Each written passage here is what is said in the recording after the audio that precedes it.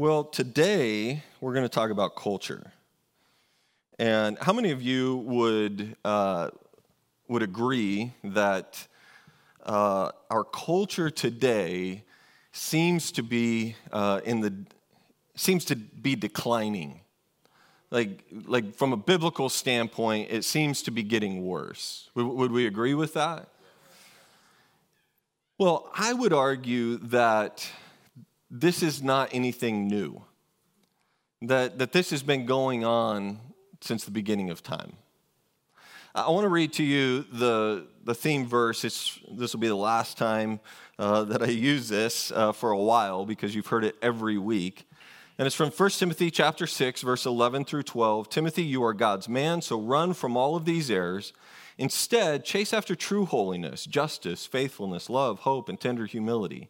Fight with faith for the winner's prize. Lay your hands upon eternal life to which you were called and about which you made the good confession before the multitude of witnesses. I want to take a look at fighting for our culture. I'm going to come from a perspective that at first might feel a little clunky to you. It might feel a little bit different in the sense that we're going to take a look and identify how did we end up here? We're going to identify the problem. How did we get to this place? And then I want us to kind of circle back and I want us to take a look at the solution. Nothing about our culture is a surprise. It's not. In fact, Paul defined our current cultural situation 2,000 years ago. I mean, he knew this. You know why he knew it? Because they were experiencing it. They had the same kind of culture that rejects God even then. So we have these periods in American history. The leaders of the Great Awakening, right? The George Whitefield, Jonathan Edwards. We have this Great Awakening that takes place. And their sole purpose of these two preachers were to get people back into relationship with God. To recognize that they were, what their whole goal was to help people recognize and convince people that the power of God was in their hands, not in the church's hands. That it wasn't just in the church that would change the world, but it was when people had a relationship with God and they walked out of the church building and into the streets. The late 60s marked one of the most tumultuous periods in American history. There were anti-war protests. They reached such a kind of this fever pitch, if you will, so much so that it was almost warlike, that I think it was in the 1968 Democratic National Convention in Chicago, it just was this huge confrontation. And yet there was all of this uncertainty, there was all of this angst that was taking place in the 60s. And out of the 60s, though, came one of the most enduring legacies of Christianity, and that is known as the Jesus People movement. The Jesus movement.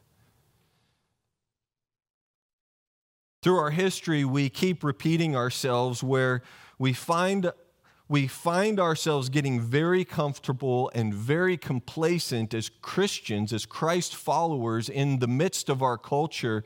And oftentimes it takes a great awakening. Oftentimes it takes a Jesus People movement where we stop hoping and believing that somehow all of culture, all of the world is going to walk through the doors of the church, and instead having such a great revival in our hearts and our relationship with God that we take the message of Jesus to the world. Let's take a look at what Paul warned us about. This, by the way, is really one of the most controversial chapters in the Bible. In some places, to read this chapter is considered a hate crime and could potentially get you thrown into jail. We're not quite there yet in America, thank God. But this is a pretty controversial chapter. It starts in chapter 1, verse 22 through 25. This is Paul writing this. And I want you to just hear the similarities of what's taking place today. Claiming to be wise, they instead became utter fools.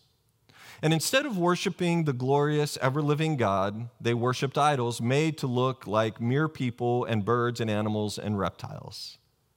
So God abandoned them. Now, I want to just pause for a second because I think when people read that, they immediately equate this to like natural disasters, 9/11, like all these big things that are that people will say, see, if we were just living our life right, God wouldn't bring that on us, right? Oh, yeah, I understand why there's, hurricanes in New Orleans, or whatever. And there's like this mentality that God, no, I would argue that God has really poured out all of his wrath at the cross.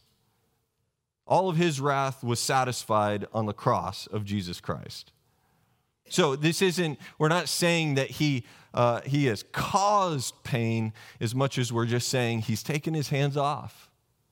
That if you're going to live your life this way, this is how he's just going to be like, okay, well then you're going to have to deal with the consequences of this. So it says, so God abandoned them to do whatever shameful things their hearts desired. As a result, they did vile and degrading things with each other's bodies. They traded the truth about God for a lie. They worshiped and served the things God created instead of the Creator himself, who is worthy of eternal praise. And everybody said, amen. Sounds super familiar, right? I mean, I'm going to keep reading, and it's going to make you uncomfortable because what I'm about to read is very current stuff. It's why God abandoned them to their shameful desires in verse 26. Even the women turned against the natural way to have sex and instead indulged in sex with each other. And the men, instead of having normal sexual relations with women, burned with lust for each other. Men did shameful things with other men, and as a result of sin, they suffered within themselves the penalty they deserved. Since they thought it foolish to acknowledge God, he abandoned them to their foolish thinking and let them do things that should never be done. Their lives became full of every kind of wickedness, sin, greed, hate, envy, murder, quarreling, deception, malicious behavior, and gossip. I love that gossip is listed in the midst of some pretty interesting things. But it's just a reminder to us that we're not shaming people based upon the level at which we in our culture think sin is. Sin is sin, and it's as damaging to the gossip as it is to the adulterer. They are backstabbers, haters of God, insolent, proud, and boastful. Break their promises. They are heartless and have no mercy. They know God's justice requires that those who do these things deserve to die, yet they do them anyway. Worse yet, they encourage others to do them. The reason I read this to you is because this is really what progressive thinking is in our society today. This is where it's gotten us. We have ended up really buying into a new normal, a new reality that says that everything that the world has to offer is okay, and we as the church really need to begin to adjust our normal to theirs. So what has really happened is we've really allowed the culture to creep into the church. And if you follow the world's way, you will get the world's results. And I don't think that there's anyone, not even unbelievers, who are really happy with the way that the world is going. I know that there's evil in this world, and I recognize that there are people who want to steer our culture and our world in a certain direction, but at the end of the day, we know that it is not producing the kinds of results that we're hoping to see in life.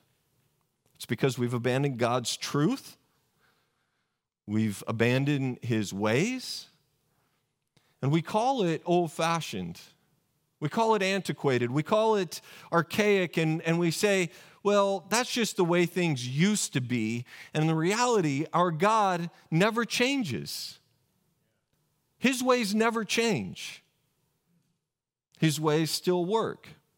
But I want us to identify just a few things of how we got here. And And the first is this, is that we've really given up on God's wisdom and settled for the world's ways. We did it on the basis that we know better, that we're smarter, that we have evolved in our intellect. And so now we are in a place in which we know better than what the scriptures could possibly ever know. The key to changing culture isn't to lower the standard, it's actually to raise the standard. If you look at Jesus as he came to this earth, he came and he completely raised the standard. It's interesting that in today's culture, you will find people who are Jesus people.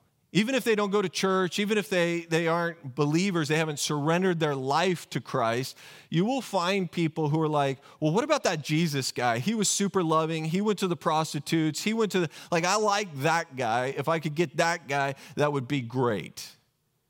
But what they don't realize is that when Jesus came, he didn't dumb it down. He wasn't just loving Jesus that ignored the truth. No, he cared about the truth. And in fact, he had a group of people that were surrounding him, and he's teaching them about the law. And he says to them, it's written that you should not commit, and it's almost as though the group just knew what he was going to say. And they're all like, adultery. Yeah, that's right. You shouldn't commit adultery. That was where the bar was. It was you shouldn't commit adultery. And then he goes on and says, but what I would tell you is that if you've ever looked at a woman who's not your wife lustfully, you have committed adultery. And all the group is like, I don't know about that. I don't think that's right. Right? They're like, he just in one fell swoop made everybody that was listening adulterers. Right? I mean, their minds are being blown. He raised the bar. Now, he does it without shame, without condemnation. He does it in a way that says, but I'm going to go to the cross and I'm going to take care of that for you.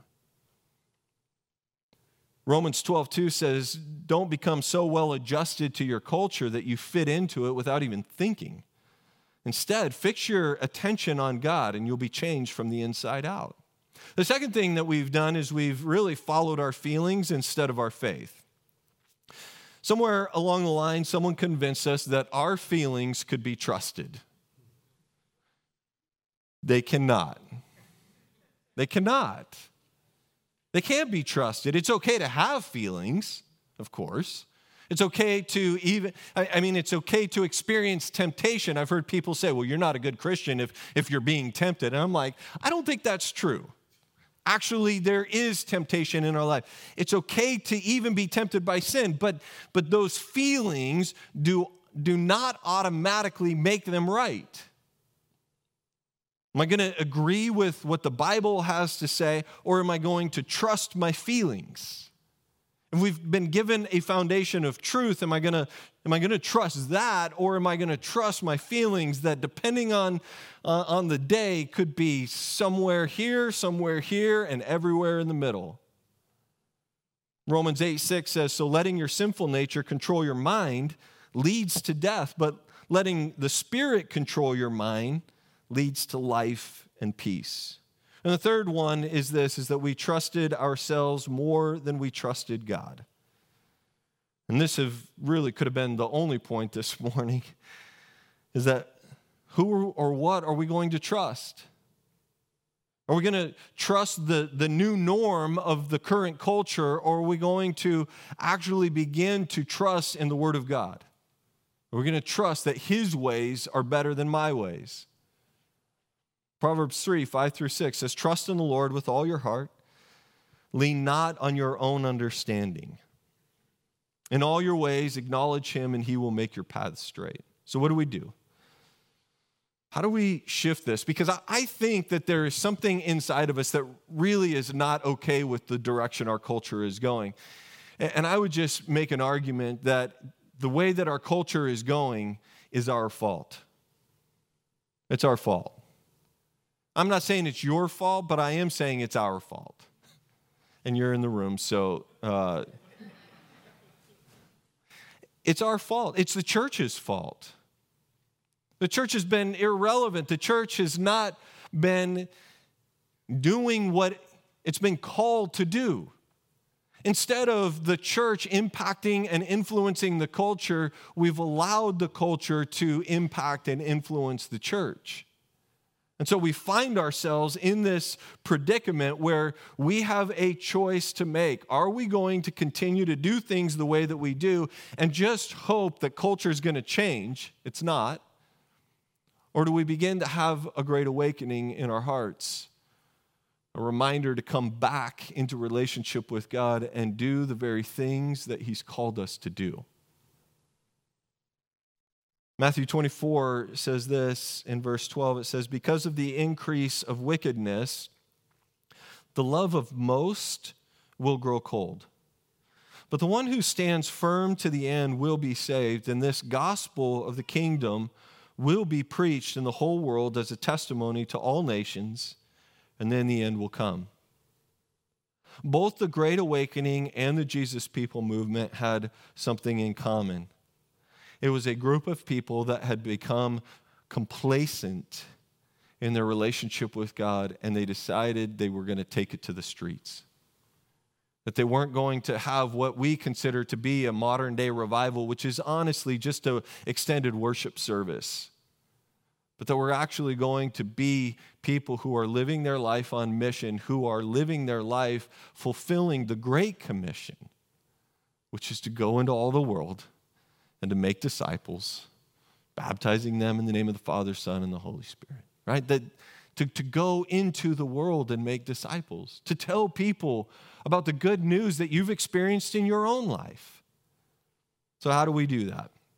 Well, we need to spread the gospel. That's such a church term, but what is the gospel?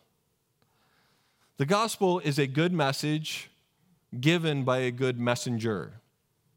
We have the good message. The question is, are we going to be a good messenger? Isaiah, in a prophetic word from God, is giving this message to the Israelites. And he says in Isaiah 52:7, this is really a prophetic word, but it's a beautiful picture of this. He says, how beautiful on the mountains are the feet of those who bring good news, who proclaim peace, who bring good tidings, who proclaim salvation, who say to Zion, your God reigns. We can't give the message, the good news to anyone unless we are willing to accept the challenge of being the messenger. In Luke chapter 10, verse 2, it says, he told them, the harvest is plentiful, but the workers are few. Ask the Lord of the harvest, therefore, to send out workers into his harvest field. I want to give you 4 things, and these things have been around for years. They've been in all kinds of books. This is not anything new, and it's not anything that I can claim to have come up with in my own brilliance. But if I were to explain what a good messenger bringing good news looks like, it would be these 4 things. The first is that we would accept the personal responsibility. That if the world's going to get the good news, it's going to come through people like you and me.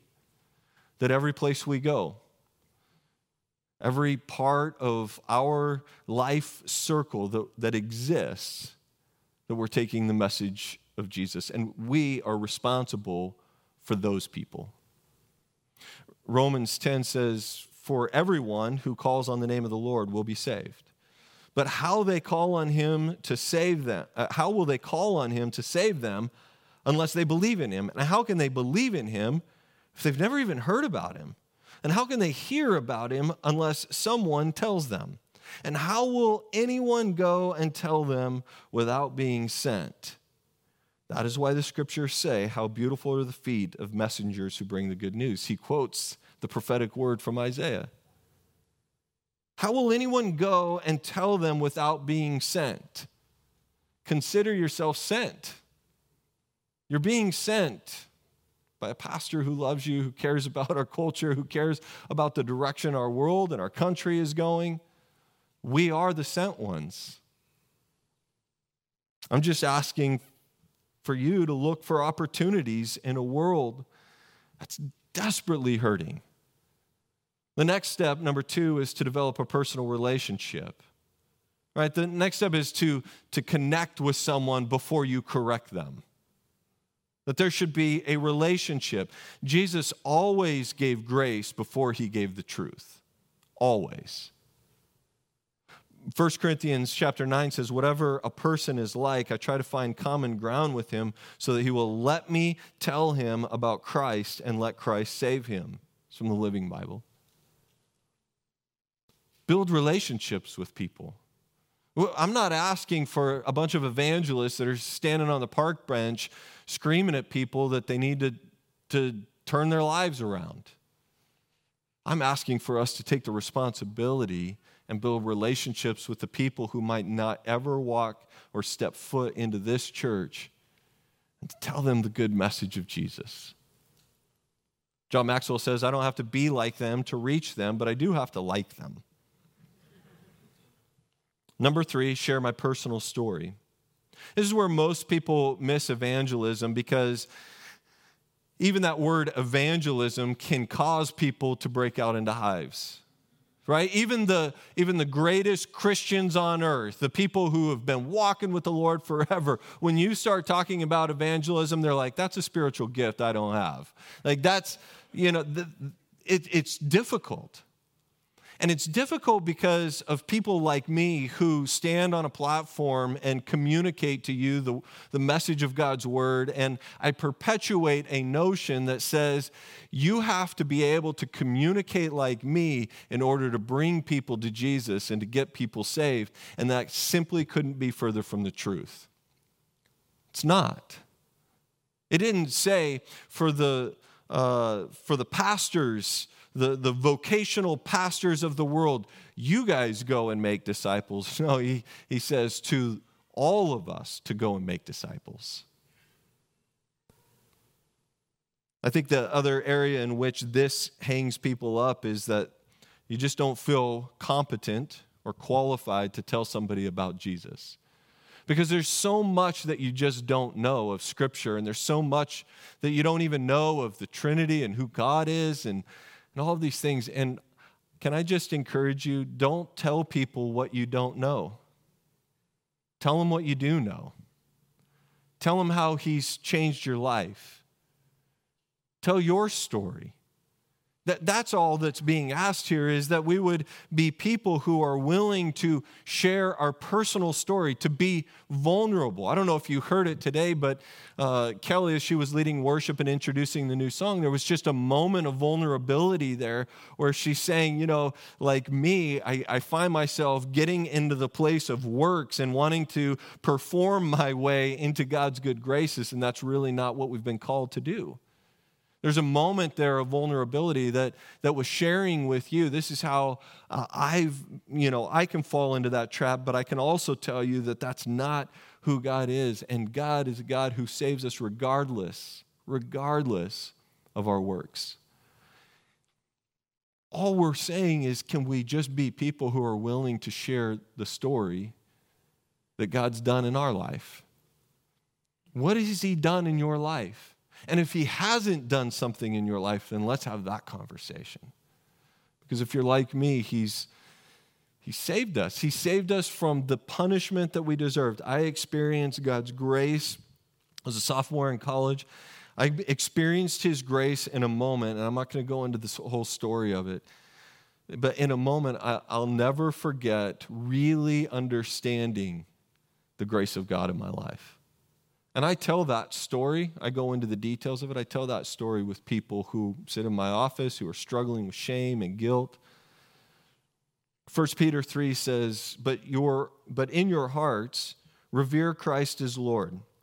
Always be prepared to give an answer to everyone who asks you to give the reason for the hope that you have. Do people even recognize that you have hope? Like when you're going to work or you're going to school and you're out with your neighbors in your community, do people see something different in you? Or is what they see in you what they see everywhere else in the culture? There should be some difference in us, and that difference we should be prepared to give an answer for. But do this, of course, with gentleness and respect, keeping a clear conscience, so that those who speak maliciously against your good behavior in Christ may be ashamed of their slanderer. Be so nice that they don't even know how to receive it. This isn't about us being the judges of the world. This isn't about, I talk to people all the time when they find out I'm a pastor, they're like, I'm not interested in church. And I can get defensive about that, and I can say, well, I'm leading a church. Or I can ask the question, well, why? What happened? Obviously, something happened to you, and usually they go into judgmentalism and rejection, and they're just not nice people, and all these things. And I'm like, yeah, I don't want to go to that church either. I don't. That's why I lead my own church, so it doesn't become that way. So come to our church, and it'll be different, right? At our church, it will be different. Be so nice that they don't know how to receive it. I got to play golf on Friday, and I got paired up with a couple other guys, and inevitably it went around the circle. Oh, what do you do for a living? I'm a radiologist. I'm this. I'm that. I'm an attorney. I'm a pastor. And he's like, now I got to watch my mouth. And I'm like, I'm a cussing pastor. No, I didn't say that. I said, it's okay. I said, you should hear my wife's mouth. No, I didn't know. I didn't say that. But isn't it interesting? I'm going to move us along really quick here. Isn't it interesting that when I just say that I'm a pastor, it comes with a whole lot of baggage, a whole lot of perception. And most of my life, I spend trying to debunk the nonsense that's being perpetuated from a platform on TV or whatever that has communicated everything except of the good message of Jesus and what he's done in my life. Be so nice that they don't even know how to receive it. So peaceful. That they're like, there's something different about your marriage. There's something different about your children. Like I see your kids, and they're good kids, and they seem to have a good relationship with you as parents, and they're not on their devices all the time. What is going on? Well, you can tell them. You know what? Honestly, I felt convicted on a Sunday at church that maybe I'm not praying over my children as much as I should be. And so now my wife and I are laying hands on our kids and praying for them. I will tell you that will be they'll pick their jaw up off the ground and they'll be like, well, tell me more about that. Let our fruit be the result of our opportunity to share the good message of Jesus with people. And then the fourth thing is you have to give a personal invitation. You have to. And this is where most people clam up and get cold feet. They're willing to even share their story, but when it comes to saying, would you like to have the kind of relationship with God that I do? Whew, that's tough. And I don't want to embarrass anybody in the room or anybody watching online, but my guess is, based upon my relationship with people and understanding of where the church is today, my guess is the majority of you in the room have either not led someone to Christ ever in your life. You've been led to Christ, but not led someone else to Christ. Or two, it's been a very, very long time. And I say that not out of any sort of shame or condemnation or anything, other than just facing the reality of the current state. A part of the reason our culture looks like it does is because the church has stopped doing what it's supposed to do. We don't have a country anymore who loves Jesus. There might have been a day where things were a little bit different in the culture, where we had some biblical ethics and morals and things, but that's gone. To be honest, I think we've gotten too consumed with our gathering and too consumed with the building of our kingdoms in the church and our programming that we've forgotten to equip people to leave and share what they learned here. So I want to help you with that. You were given a handout. It looks like this. It's just so simple. It's so simple. But it's so difficult to do. I want you to flip to the backside where there's the little drawing. One of our primary goals as a church is to equip you, like as staff, as leadership of the church. It is our job to equip the saints, is what Scripture says, for the work of the ministry. It doesn't abdicate us from doing ministry. I just want you to hear that. This isn't do as I say, not as I do. This isn't me saying I don't have to do what I'm about to share with you. No, this is all of us together. But as a role, as a leader, it's my job to equip you to do this. And so that's what we're doing. We're equipping you to take the message of Jesus into your life circle. Every one of you has one or more of these things in your life. And really, you have all of them, if we're being honest. You have your home, you have your school, you have your favorite places that you like to go, you have your church, you have your hobbies, you like to play golf or whatever, you have your work, you have your neighbors. See, church is just one part of your life circle, and there's actually more to your life that exists outside of these walls than it does just serving on a dream team here. And if all you ever do is talk about what Jesus has done in your life in these walls, in this part of your life circle right down here at the bottom, we are not going to change the culture. But we have to bring it into every aspect of our life. So how do you do that? How do you lead someone to Jesus? Well, on the other side of that, you have kind of some steps, if you will. Some steps to help people understand this. And I know that if you were to just go through each one of these steps, like if you were to go up to your coworker and say, let me tell you about Jesus today, that's probably not going to go well, right? I mean, I'm just going to be honest with you. It's going to be a challenge. But when you have a relationship with someone and you have the opportunity, my encouragement would to take these and not prescribe them to how you lead someone to Jesus, but that you would subscribe to them. That you would understand them, that they would be in your heart, that you would even memorize the scriptures. And as you have those divine moments and those opportunities to share with someone about what God's done in your life, you can recall these and remember them as you're communicating to them. And the first is helping people understand simply that God loves them. No matter what they're doing, no matter what they're caught up in, no matter what they have done, that God loves them. And that God also sent his son to pay for our sins. Guilt is a real thing. People have it.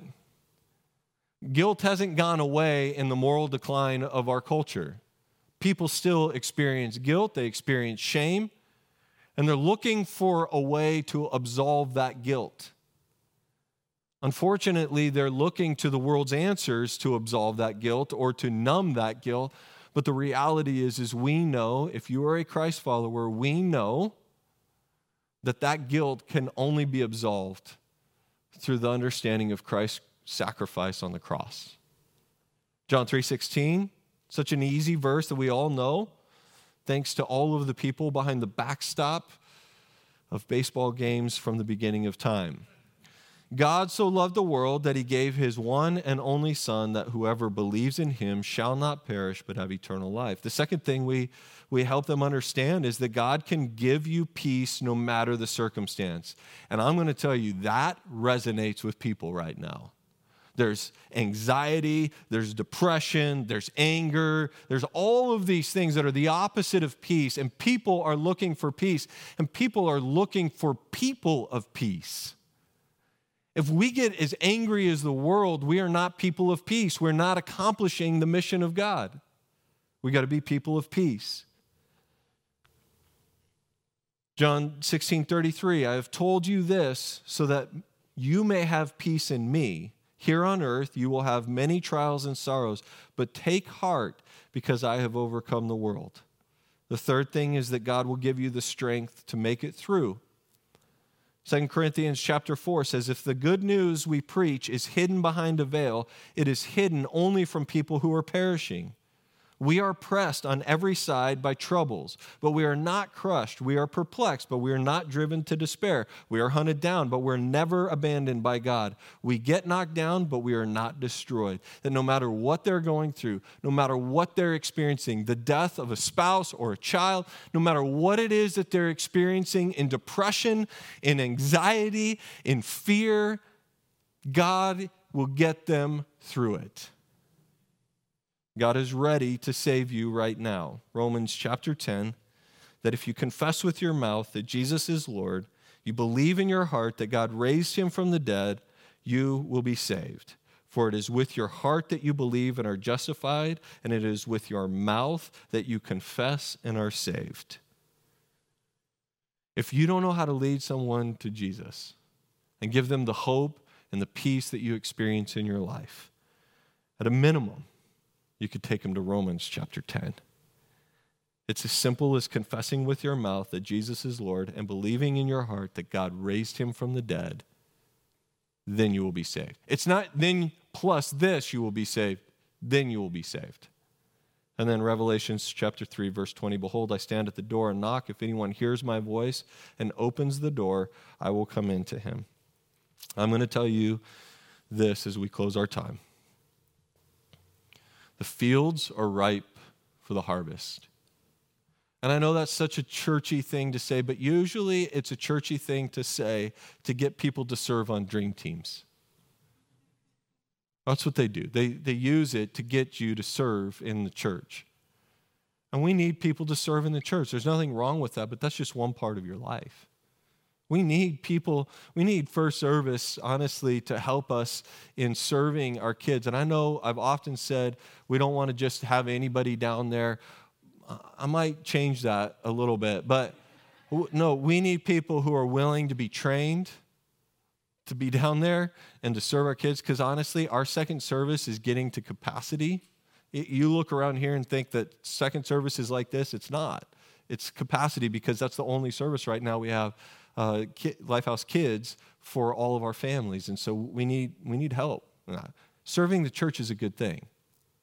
But the fields are ripe for the harvest, not because we expect everyone of our life circle to show up into our front doors.